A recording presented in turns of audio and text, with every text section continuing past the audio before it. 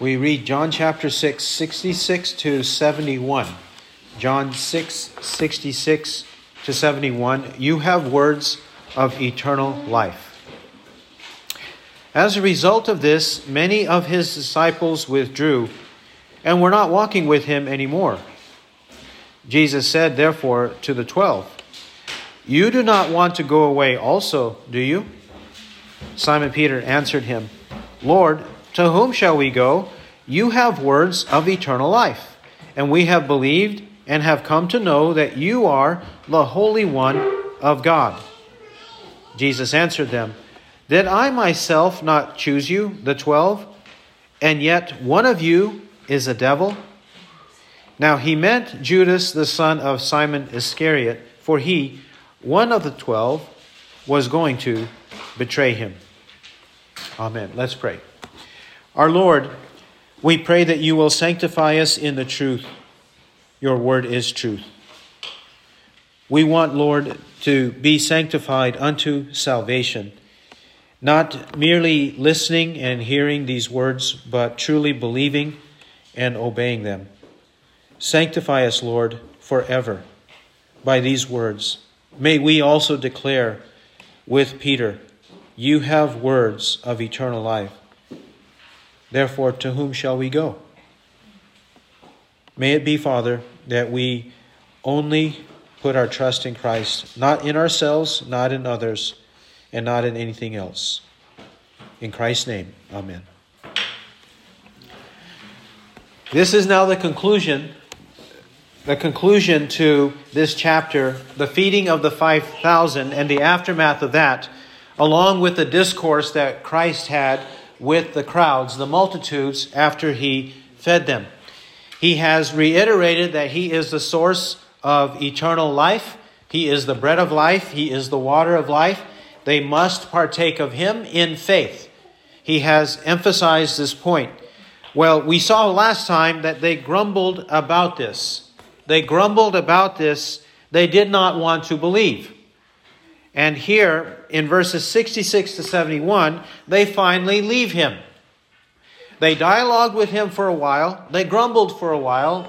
They mused and thought about it for a while. But now, they walk away. They walk away, and then we see what Jesus does, his response to their departure.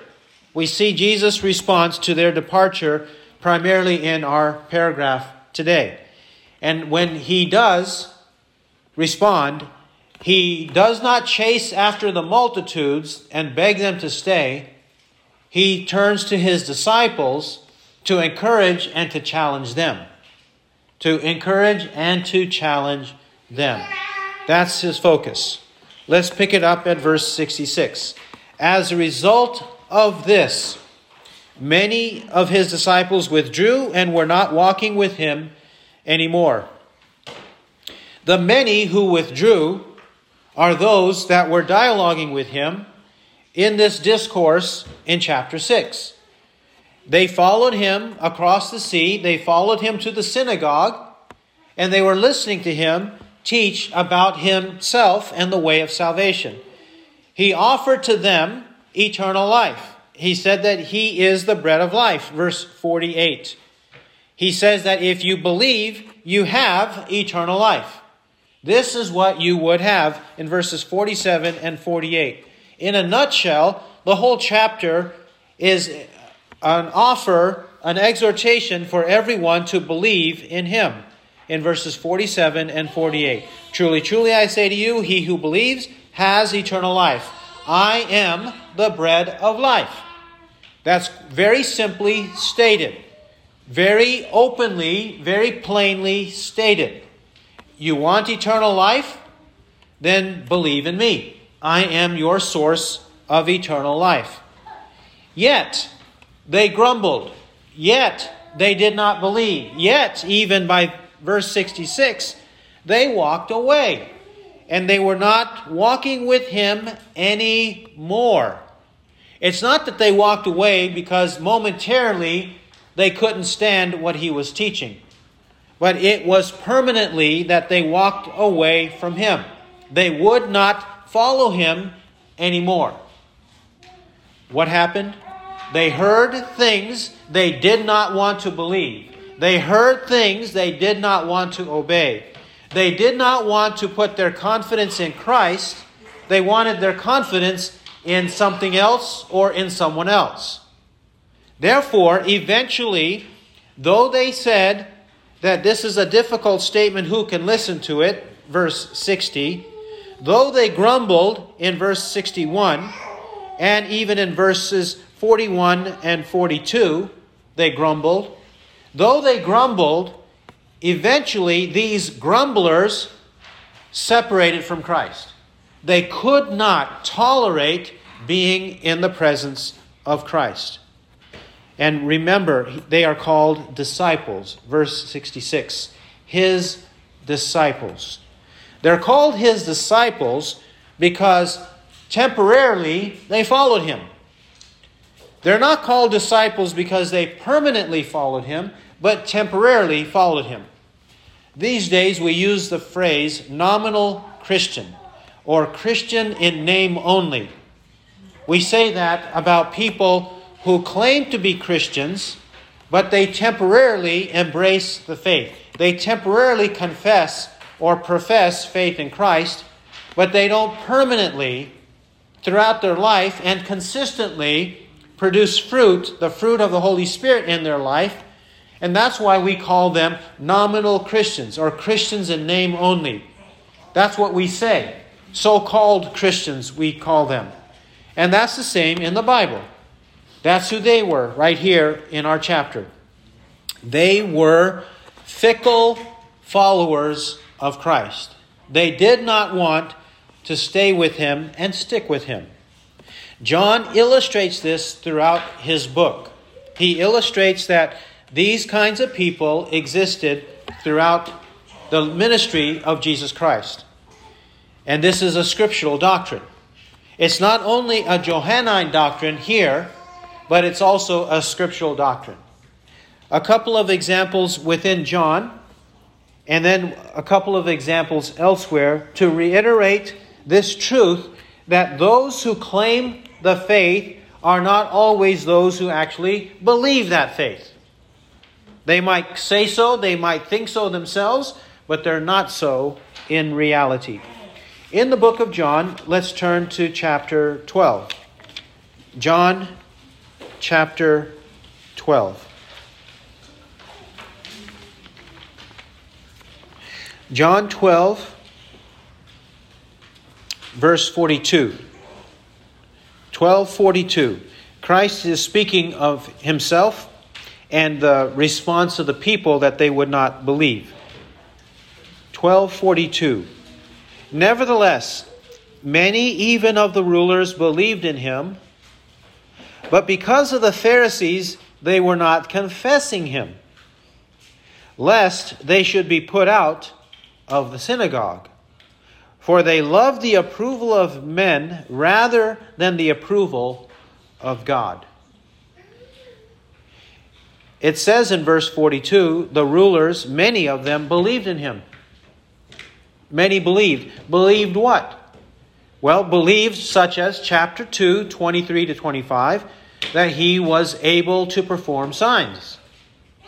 Believed just like Nicodemus in chapter 3, John chapter 3, verses 1 and 2, that he is a teacher from God, for no one can do these signs that you do unless God is with him. Or even believe, just like the multitudes, the 5,000 in John chapter 6, verse 14, this is of a truth the prophet who is to come into the world, because Jesus performed a miracle with them by feeding them, the multitudes. So they believed in those ways, in those superficial ways, but they did not believe unto their salvation. We know that because they had this timidity in verse 42. Because of the Pharisees, they were not confessing him, lest they should be put out of the synagogue. They did not want to be excluded from the community of the synagogue, from the worship assembly in the synagogue. They did not want to be thrown out. Therefore, they would not open their mouths and say they believed in Christ. which is an evidence of their lack of true faith, their lack of permanent faith, their lack of enduring faith. They did not possess it. And verse 43, for they loved the approval of men rather than the approval of God. They loved the approval of men rather than the approval of God. In the Greek language, it says they loved the glory of men rather than the glory of God. They loved the glory, that is the praise. They loved the flattery. They loved the adoration of others. They wanted their approval rather than the praise of God. God saying to them, well done, good and faithful slave. Enter into the joy of your master. They did not want that. They did not consider that to be something great and good. They were like we read in Jeremiah 18:12. They said, it's hopeless. It's hopeless. For we are going to follow our own evil ways and the stubbornness of our own evil heart. They are so shameless that they have the audacity to say that they're going to follow their evil ways. They're going to follow the stubbornness of their own evil hearts. No shame to say that openly. In this case, why would people do it in John 12? Because they wanted the approval of men. That's what happens. They wanted the glorious praise of men. Therefore, they did not believe. So when people do not believe, what do? 1 John chapter 2. 1 John chapter 2, also written by John the Apostle. When they don't believe, how do they behave? We know that they grumble. We know that they say in their own words, this is hard. This is a hard teaching. This is a difficult statement. Who can listen to it? This is a tough doctrine. How can we believe anything like that? I'm not going to believe that. They say words like that. But then finally, what do? 1 John 2:19. They went out from us, but they were not really of us. For if they had been of us, they would have remained with us. But they went out in order that it might be shown that they all are not of us. Notice this curious way in which John the Apostle writes. He first tells us the fact. They went out from us. They departed. They walked away. They didn't remain. They didn't stay with us. They went out from us. They went out, but he says, but they were not really of us. They were of us in the physical way. They were of us in the superficial way. They were of us in the temporary way. They claimed to be brothers in Christ. They claimed to praise the Lord with us. They claimed to be believers and to follow Christ along with us. They did it temporarily, but they weren't really of us. They said the same words. They conducted worship with us, or they worshiped along with us, but they weren't really of us. Why? For if they had been of us, if they had been of us, if they truly did belong to us, the true people of God, the remnant, if they had belonged to us, they would have remained with us. Correct? If you truly do belong, why would you kick and scream? Why would you jump? And why would you lash out? And why would you walk away from the true family of God, the true people of God, the chosen of God, the beloved of God? Why would you want to walk away from that? If you have tasted something that's extremely good, it's truly good, then why would you walk away from it? You know how that is. After we have tasted the best of a certain food, We taste a second-rate version of it later on, and we say, we don't want that anymore. We want the first-rate, the first-class experience of it. In the same way with the Christian life.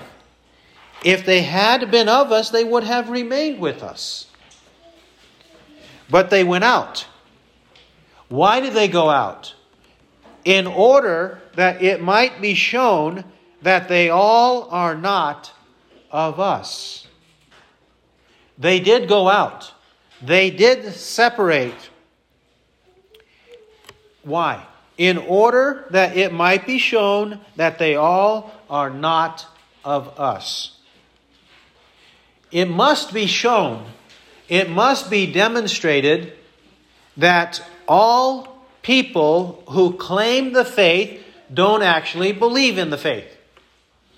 It's necessary to show it. It's necessary to demonstrate it. Necessary for whose sake? For whose benefit? Firstly, for our benefit. Secondly, for their benefit. Firstly, why? Or for their destruction, I should say. Firstly, for our benefit. That is, we need to have confidence. We need to have assurance who truly does believe. Because when we behave a certain way, when we believe a certain way, why is it that everybody does not? And then we become curious and sometimes doubtful. Am I really believing the truth? Do I really belong to God? Am I really saved by God? Am I one of His chosen ones? Will I have eternal life forever and ever? Will that happen to me? We wonder about that. And so, when those who depart, when those who are divisive, when those who are contentious and factious, when they leave us, it becomes clearer to us who we are in relation to God and who they are in relation to God. It becomes clearer. Now, I said for our benefit. Why? Because we need to be assured. We need to be encouraged. We could become despondent and discouraged when people walk away. And we wonder, what's wrong with me? What's wrong with my beliefs? Why do they not like me? Why? They said they loved me. They said they were my brothers. They said they enjoyed our company. Then how is it that they could easily, suddenly, just walk away? Sometimes quietly, and sometimes with an explosion. Sometimes quietly, and sometimes with upheaval. That's how people walk away, right? Why did they do so? So that we might be encouraged by the truth that we believe, knowing the way things are. That's why. Now, I also said to their detriment or to their destruction. To their detriment or destruction. Because eventually, on the day of judgment, what they have done against the truth and what they have done against the people of God will be held accountable by God on the day of judgment. And their punishment will be worse on the day of judgment because they walked away from the truth. It would have been better for them not to have known the way of righteousness than having known it to walk away from the holy commandment delivered to them. For it has happened to them according to the true proverb, a dog returns to its own vomit, and a sow, after washing, returns to wallowing in the mire. 2 Peter 2, 20-22 teaches that doctrine, that their punishment will be worse because they walked away from the truth and the people who possess the truth. Now that raises the question, are we the only ones with the truth? Well, what is it that they're walking away from? 1 John chapter 4. 1 John chapter 4, verse 6. 1 John 4, 6. We are from God. He who knows God listens to us. He who is not from God does not listen to us. By this we know the spirit of truth and the spirit of error. He declares that we are from God. He who knows God listens to us.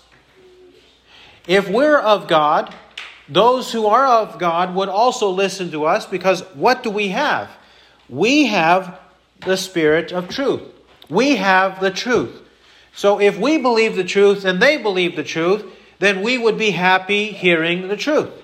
But because they don't have the truth, they reject the truth that we preach. Therefore, they don't listen to us. And if they don't listen to us, they're not listening to God. The issue is not so much the matter of, are we the only ones who believe? No. The issue is, what is it that we're preaching? Are we preaching the truth? That's the fundamental issue. If we're preaching the truth, then those who love the truth, because they know God, will cling to that truth along with us. But when they don't want the truth, they would rather have the spirit of error, the spirit of falsehood, the spirit of Satan, the spirit of demons. They'd rather have that than when they hear the truth, it bothers their ears. It bothers their consciences. They know they can't keep listening to it and be sitting there listening to it and be happy about it. So they want happiness. They want fickle happiness. So they walk away so that they don't have to hear somebody saying the truth, preaching the truth. That's the point the apostle is making in 1 John 4:6. Where the preaching of truth is, there will inevitably be people who walk away from it. And when they walk away from it, they're not only walking away from us, they're walking away from the truth, and they're walking away from God. And if you follow the behavioral patterns of people who do this, if you follow it, if they keep in touch with you, you hear about their circumstances, inevitably they are going to some false church or not to church at all. That's what they end up doing. They end up going to a place that denies the truth or to no place at all. They withdraw and walk away. Now, we might become stunned and discouraged when that happens to us. But it happened to Christ. It happened to Christ with the multitudes in John 6. It says, many of his disciples were not walking with him anymore. It happened to Christ. Christ, the perfect one, the master, the teacher, who spoke no falsehood, who had no false interpretations, the one who could articulate himself better than anyone, because he was God in human flesh. He was perfect in his morality. He was perfect in his orality. He was perfect in every way. And they still had the audacity to walk away from him. If they do so to him, it should not surprise us if they do so to us. Don't be discouraged by it. Don't be alarmed by it. Was Jesus alarmed? Notice John did not tell us Jesus' response to the multitude. Jesus turned his attention to his own 12. It says in verses 66 and 67, after saying they walked away, verse 67, Jesus said, therefore, to the 12. What do we not read? We don't read of Christ yelling and screaming and telling them, no, come back. Let me tone it down. He does not run after them and say, no, let me say it in a better way. He does not say, no, let's come back and let me perform another miracle to convince you. He does not say, let's come back and let's do some joint fun activity together so that we can soften the blow. Let's restore our relationship. He doesn't do any of that. We also note on another occasion, Luke 18.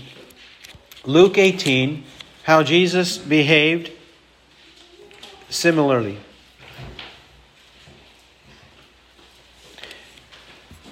Luke 18.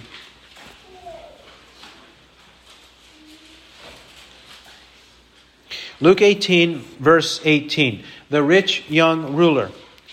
And a certain ruler questioned him, saying, Good teacher, what shall I do to obtain eternal life? And Jesus said to him, Why do you call me good? No one is good except God alone.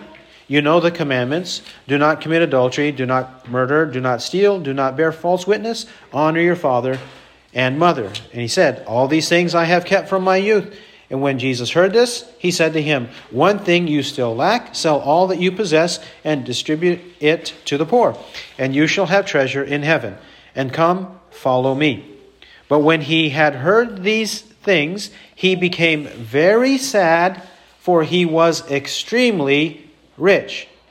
And Jesus looked at him and said, How hard it is for those who are wealthy to enter the kingdom of God. For it is easier for a camel to go through the eye of a needle than for a rich man to enter the kingdom of God. And they who heard it said, Then who can be saved? But he said, The things impossible with men are possible with God. The parallel in Matthew 19:22 says of what the rich young ruler did. It says in Luke, he became very sad. Matthew 19:22. But when the young man heard this statement, he went away grieved, for he was one who owned much property. Not only does it say he was grieved, he went away grieved. He walked away. In both cases, in both accounts, and even in the Markan one in Mark chapter 10, nowhere do we read in this incident of Christ saying to him, Wait a minute, I was a little excessive with you. I was over the top with you. I told you to sell all that you have and give to the poor. I should have said, Sell most of what you have. Sell half of what you have. Sell some of what you have. Sell a tenth of what you have and give to the poor and come follow me. I shouldn't have said it that way. Jesus does not renege. He does not compromise. And then he lets the man walk away grieving. He lets him walk away. This is completely contrary to the way the preaching of the gospel is today. Instead of just announcing the truth and doing the best we can to preach faithfully this word of truth to people, whether as individuals or groups, and let God do whatever he's going to do with dispensing the truth of the word by his Holy Spirit, converting whomever or even nobody, and rarely a bunch of people. When that happens, when we dispense the truth like that, we just let God do his work, and then we move on to our own work. We move on to our own business, not being anxious, not being discouraged by the way people respond to it. We're behaving just like Christ. That's the way we need to be. Instead of being so anxious about the lack of response, or even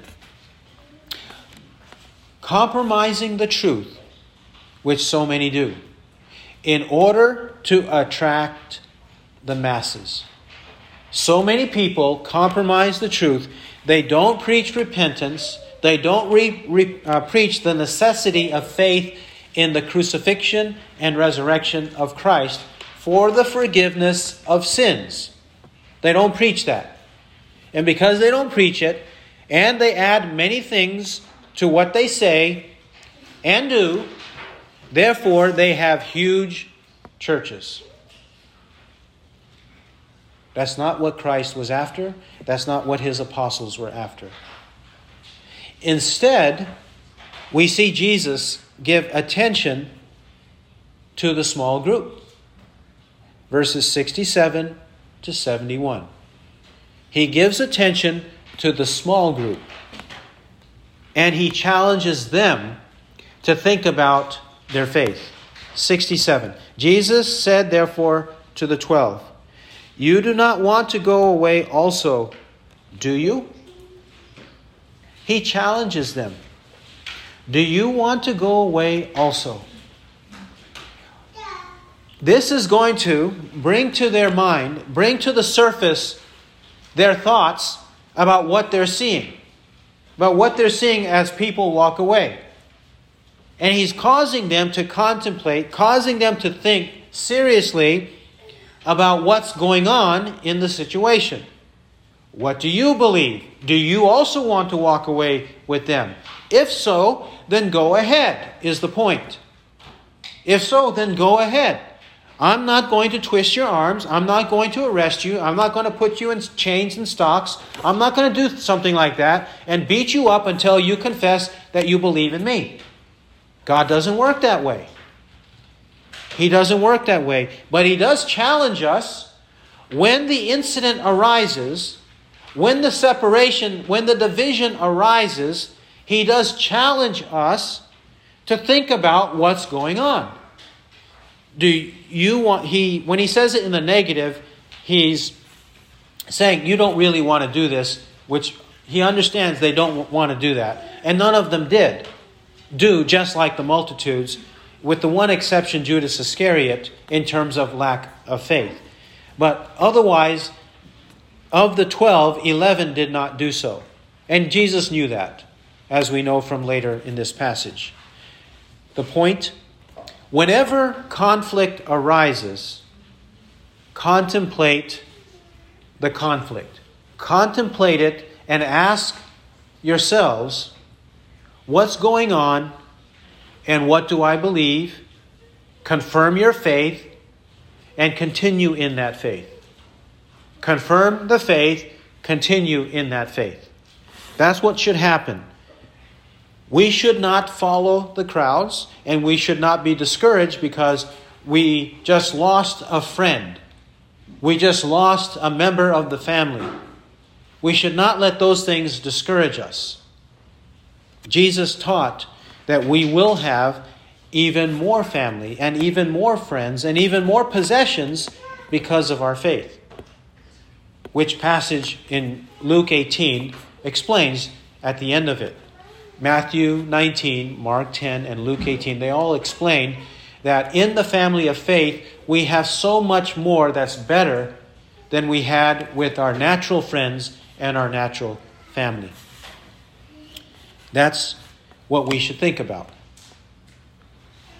And Peter does so. Peter does so and responds appropriately. Verse 68, Simon Peter answered him, "Lord, to whom shall we go? You have words of eternal life. And we have believed and have come to know that you are the Holy One of God." Peter, Simon Peter. This is how he is typically known. Either Simon or Simon Peter or Peter. Not Cephas, even though Cephas in John 1:42 translated means Peter. He's usually known as Simon or Peter or Simon Peter. And in this case, as typical in the New Testament, Peter, if others are around, Peter is the one who usually speaks up. Now, interpreters take this to mean that Peter is the one who usually puts his foot in his mouth. That he is unable to control his thoughts and his words. But I don't take it to be that way.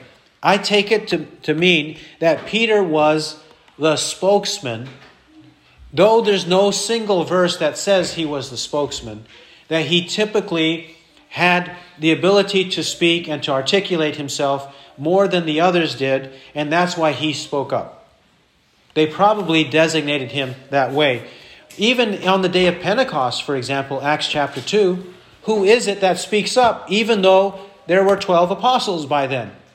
It was Peter. Peter who spoke up, and he preached that sermon where 3,000 people were saved from one sermon in the midst of a great multitude of those visiting Jerusalem. So Peter, I think, was more the leader of the group, at least the spokesman of the group, and this is probably why Peter spoke up. And it says, according to verse 69, we have believed. We have believed. So he's speaking on behalf of the rest of them. We have believed. Let me give a negative example of the same with Peter.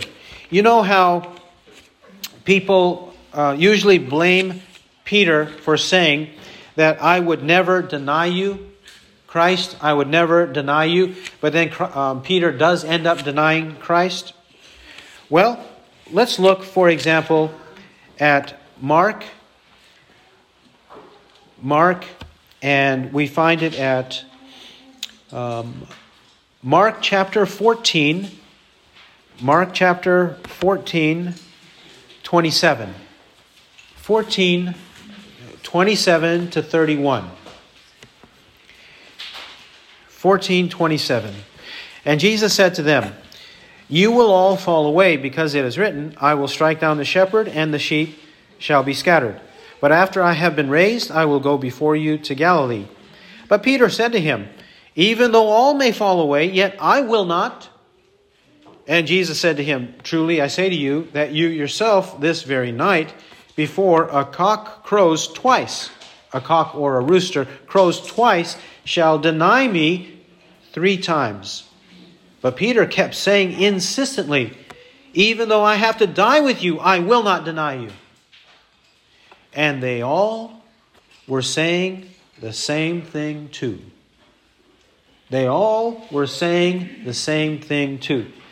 They agreed with Peter. Peter said the words, but they agreed with Peter's words.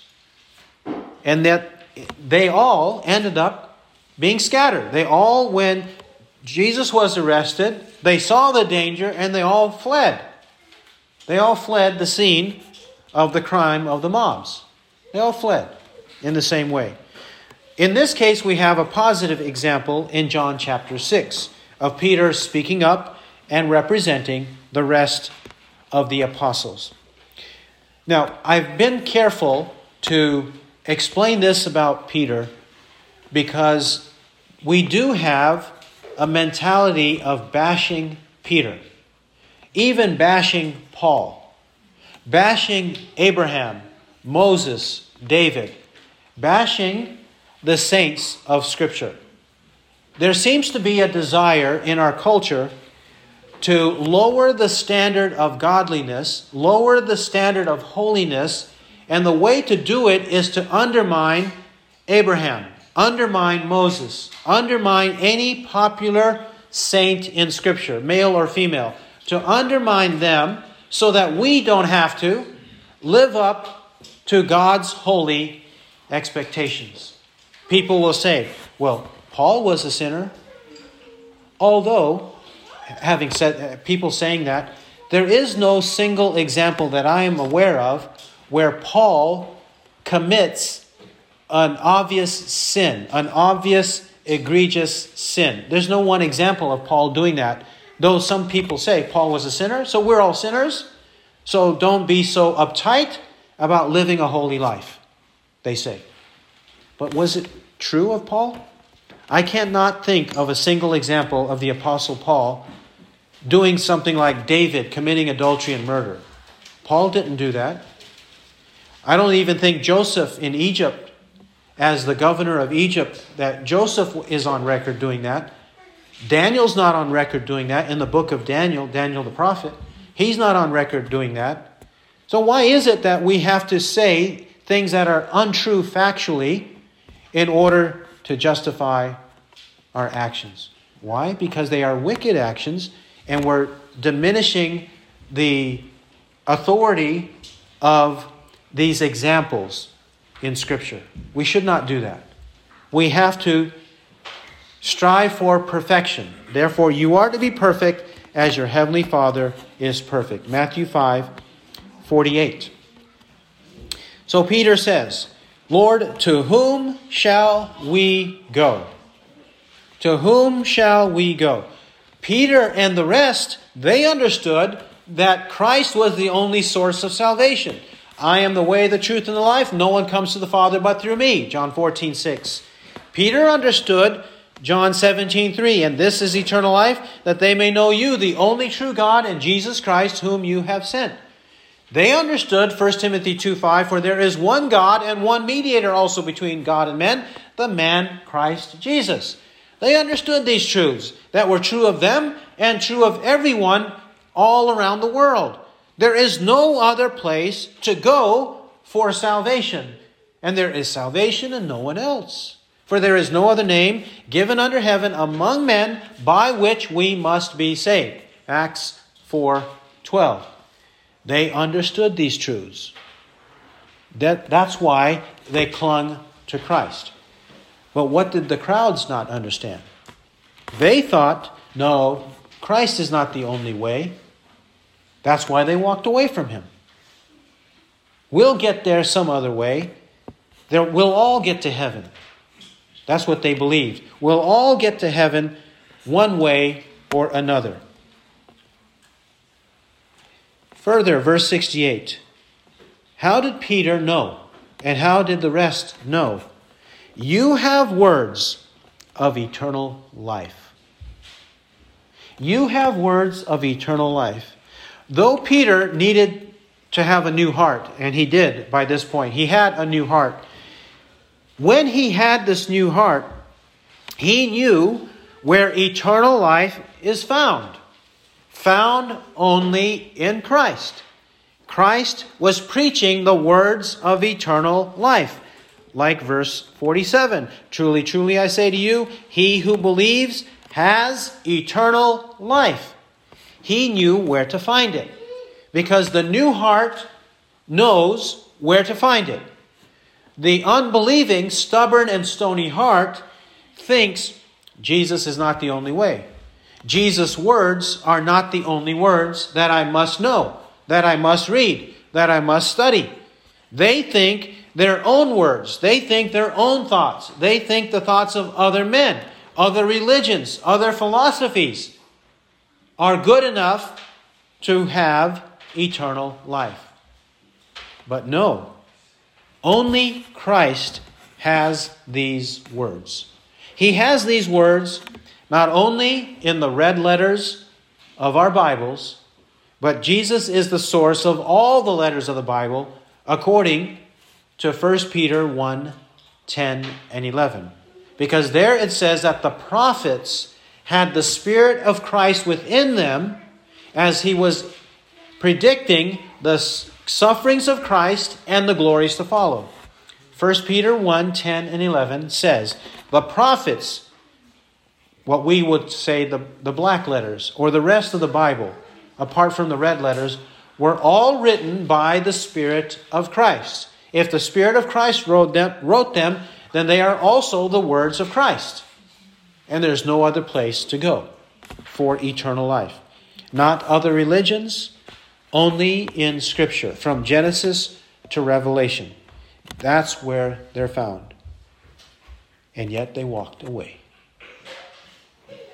Just like Adam and Eve forfeited their life in paradise in the Garden of Eden by their one sin.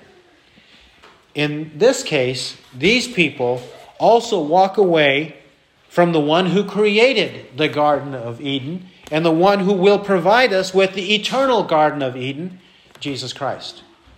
They walk away. Verse 69, not only do they believe in eternal life, it says, verse 69, and we have believed and have come to know that you are the Holy One of God. You are the Holy One of God. They understood that Christ is this Holy One. Firstly, the identity of Christ as holy. They understood it, but it was not impossible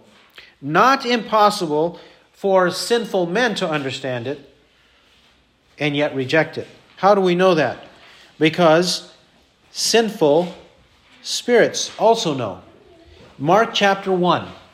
Mark chapter 1, 21. Mark 1, 21 to 24. Here we have a sinful spirit, or an unclean spirit, a fallen angel or demon. Mark 1, 21. And they went into Capernaum, and immediately on the Sabbath he entered the synagogue and began to teach. And they were amazed at his teaching, for he was teaching them as one having authority and not as the scribes. And just then there was in their synagogue a man with an unclean spirit. And he cried out, saying, "What do we have to do with you, Jesus of Nazareth? Have you come to destroy us? I know who you are, the Holy One of God." The Holy One of God. Peter, the believer, understood Christ to be the Holy One of God. The demons understood Christ to be the Holy One of God. Therefore, it's not unreasonable to know that the people understood Christ to be preaching holiness. Certainly, they knew Christ to be preaching holiness. And that's why they walked away.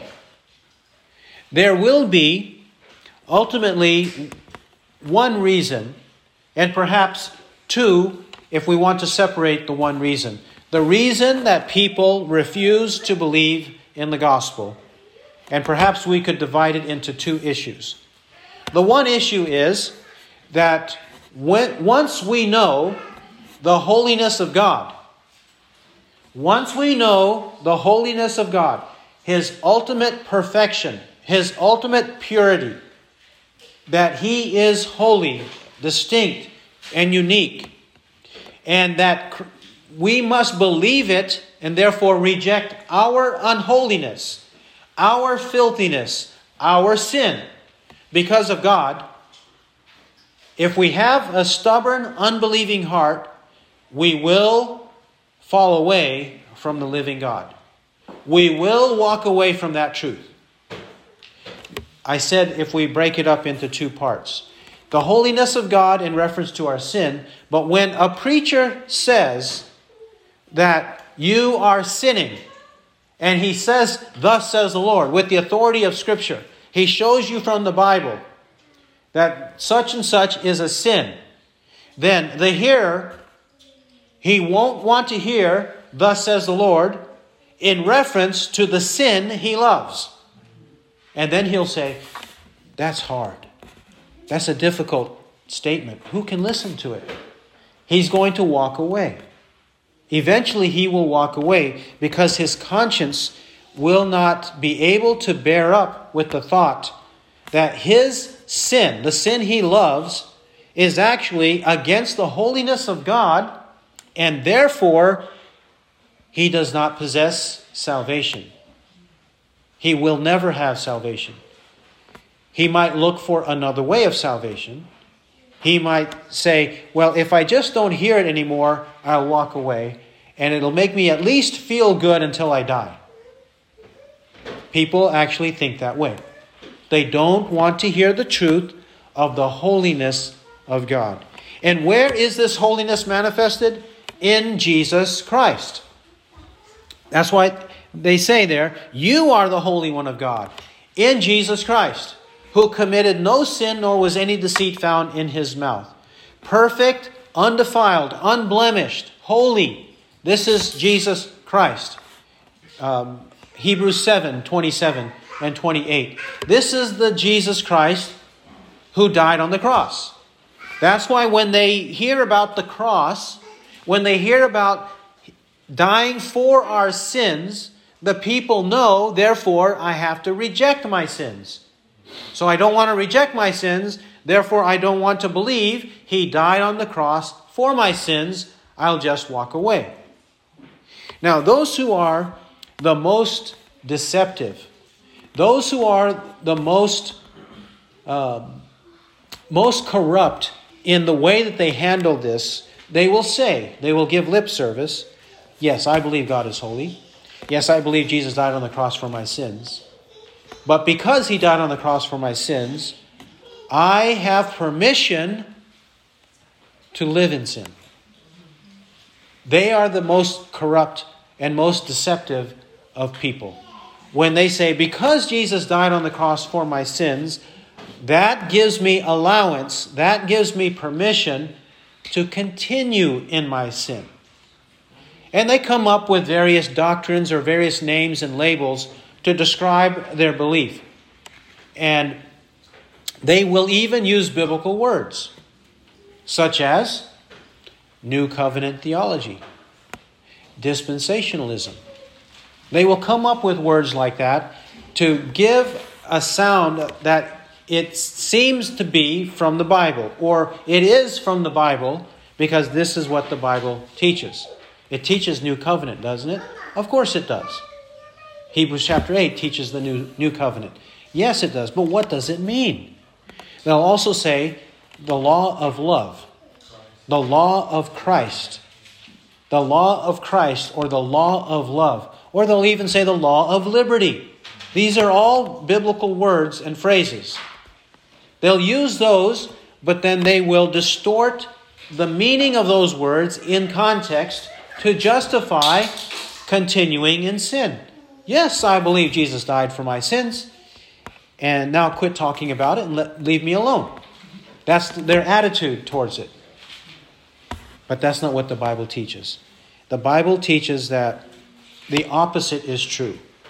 If we understand God to be holy, we will cherish his holiness and want to please him. We will be trying to learn what is pleasing to the Lord, as the apostle says.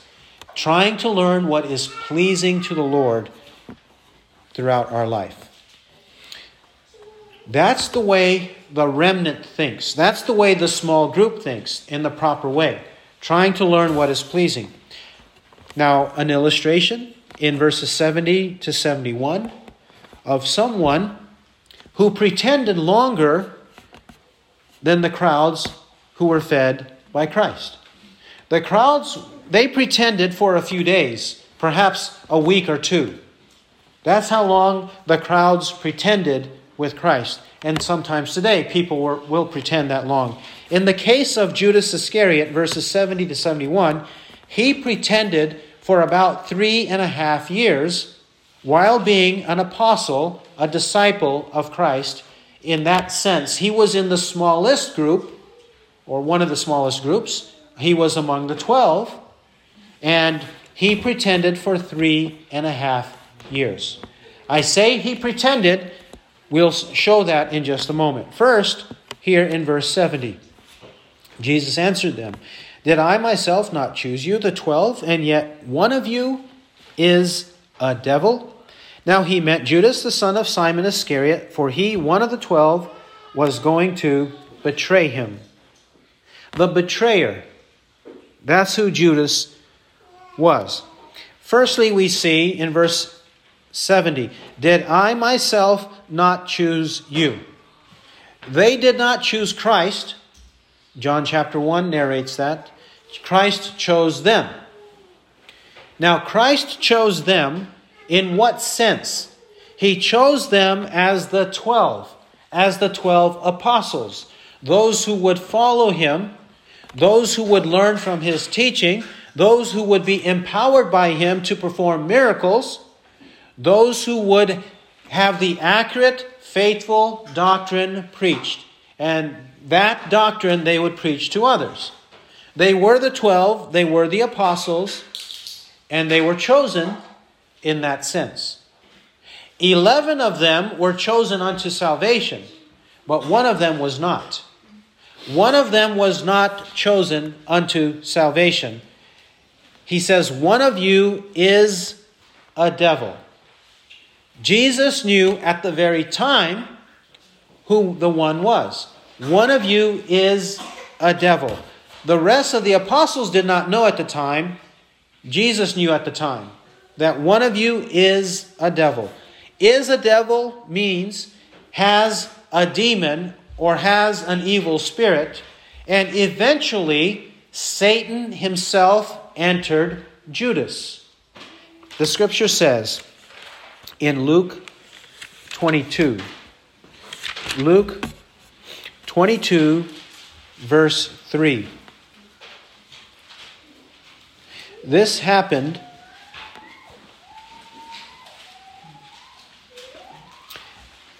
in Luke 22 when they were about to participate in the Passover feast. 22:3, it says, "And Satan entered into Judas, who was called Iscariot, belonging to the number of the 12. And he went away and discussed with the chief priests and officers how he might betray him to them." It says, Satan entered Judas. So Judas belonged to the devil. Judas had an evil spirit. And Judas was eventually possessed by Satan.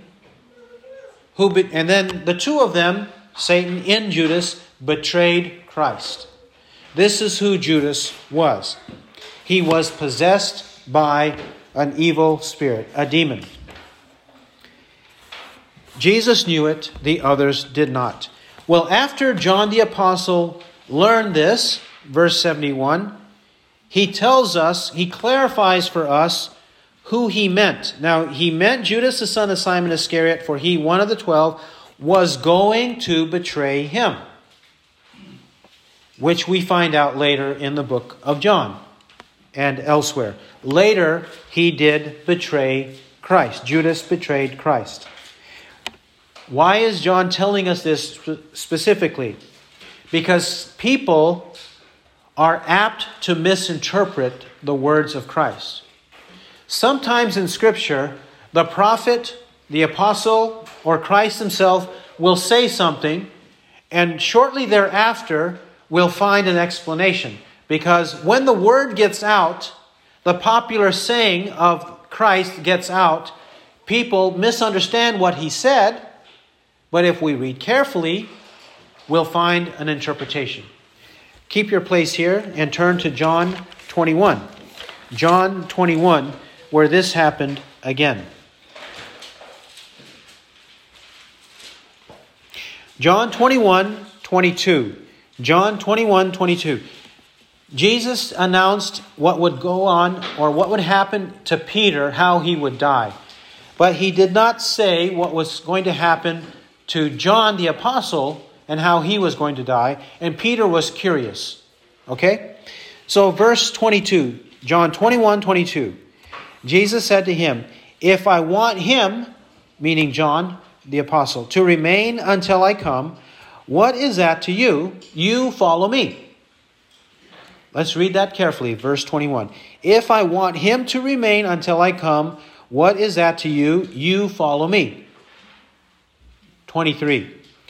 "This saying therefore went out among the brethren that disciple would not die. Yet Jesus did not say to him that he would not die, but only, if I want him to remain until I come, what is that to you?" What did the disciples think? The brethren among the disciples think? They thought, oh, Jesus meant John the disciple, John the apostle, is not going to die when Jesus returns. He's going to live as long as he needs to live until the return of Christ. But Jesus didn't mean that. Jesus meant, if I want him to remain. Meaning he could do it if he wanted to do it. But he didn't say he was going to do it. He said, I have the power to do it.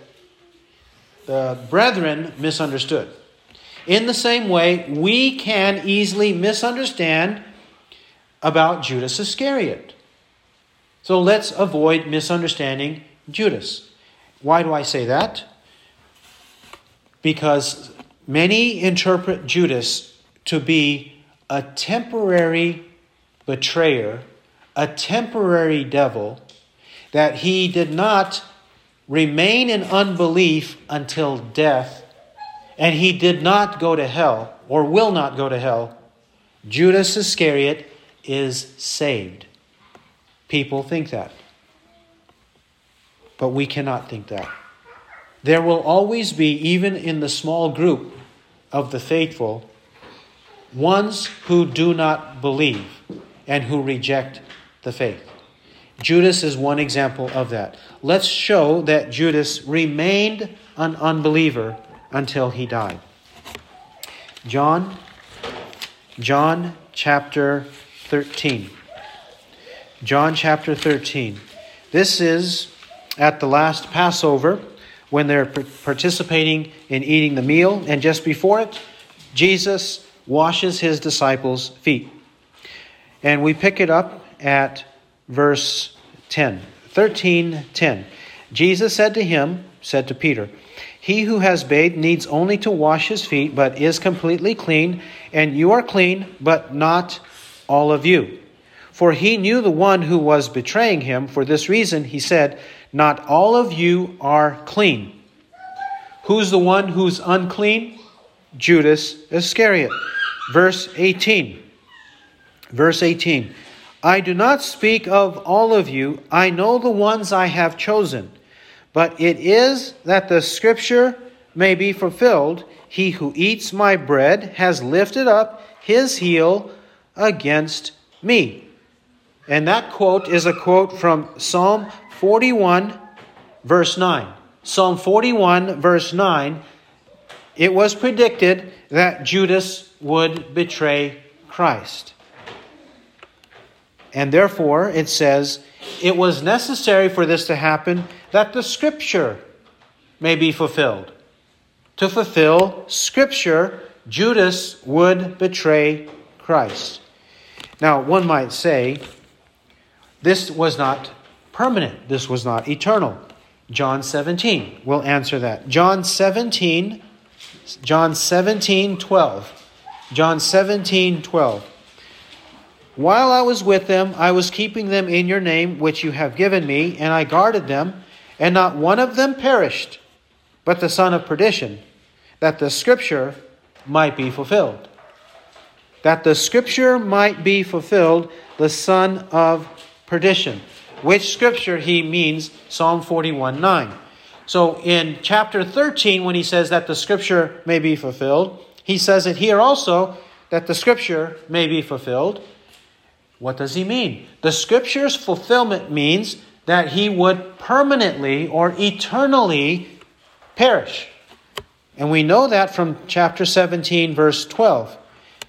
He says he completed his guarding of the 11 disciples. He says, "I guarded them." He completed it. But wait a minute. Jesus is praying in the garden. He hasn't been arrested yet. He hasn't been crucified yet. They haven't died yet. And yet he says, "I guarded them." He's speaking like a prophet, past tense, because of the future reality that is guaranteed 100% by God, because God saves whomever, and he saves them with an everlasting salvation. That's why he's saying it that way. I guarded them. It's done. It's already completed. In the same way, the opposite is true of Judas. In verse 12, "Not one of them perished." Past tense. Past tense also. But Judas hasn't died yet. Jesus did not even die on the cross yet. Yet he speaks of Judas as son of perdition, son of destruction, punishment, hell, and in the sense that he perished. He's already a candidate for hell, the lake of fire and destruction. He's already that. He perished. Do we know that he perished? Yes. 1 John 3 uses the example of Cain and Abel. 1 John 3 uses this example of Cain and Abel. What did Judas end up doing to take away his life? He committed suicide or self-murder, right? Self-murder is the same as suicide. He did not commit a crime worthy of the government putting him to death, right? He did not commit such a crime, so he should not have put himself to death, and nobody should have put himself to death. But Judas did. He hanged himself, it says in Matthew 27, 3-5. He hanged himself and he died. Matthew 27, 3-5. So who commits murder, even self-murder? 1 John 3:11. For this is the message which you have heard from the beginning, that we should love one another, not as Cain, who was of the evil one and slew his brother. Who's the evil one? Satan. Wasn't Judas of Satan too? He was of the evil one and slew his brother. And for what reason did he slay him? Because his deeds were evil and his brothers were righteous. Do not marvel, brethren, if the world hates you. We know that we have passed out of death into life because we love the brethren. He who does not love abides in death. Everyone who hates his brother is a murderer. And you know that no murderer has eternal life abiding in him. No murderer has eternal life remaining or continuing, staying in him. It does not exist. So Judas was a murderer. He murdered himself. For these reasons, and there's also more, but for now, these are sufficient, I believe, to show that Judas was lost forever, perished forever. What have we learned? We learned that we must cling to Christ, cling to Him, regardless of the actions of people, whether in the large group or in the small group. Cling to Christ, the truths of Christ, His words. He's the only source of salvation, even if it means rejecting our sins. Let's be holy like He was. Let's follow Him faithfully until the end. He who has ears to hear, let him hear what the Spirit says. Amen.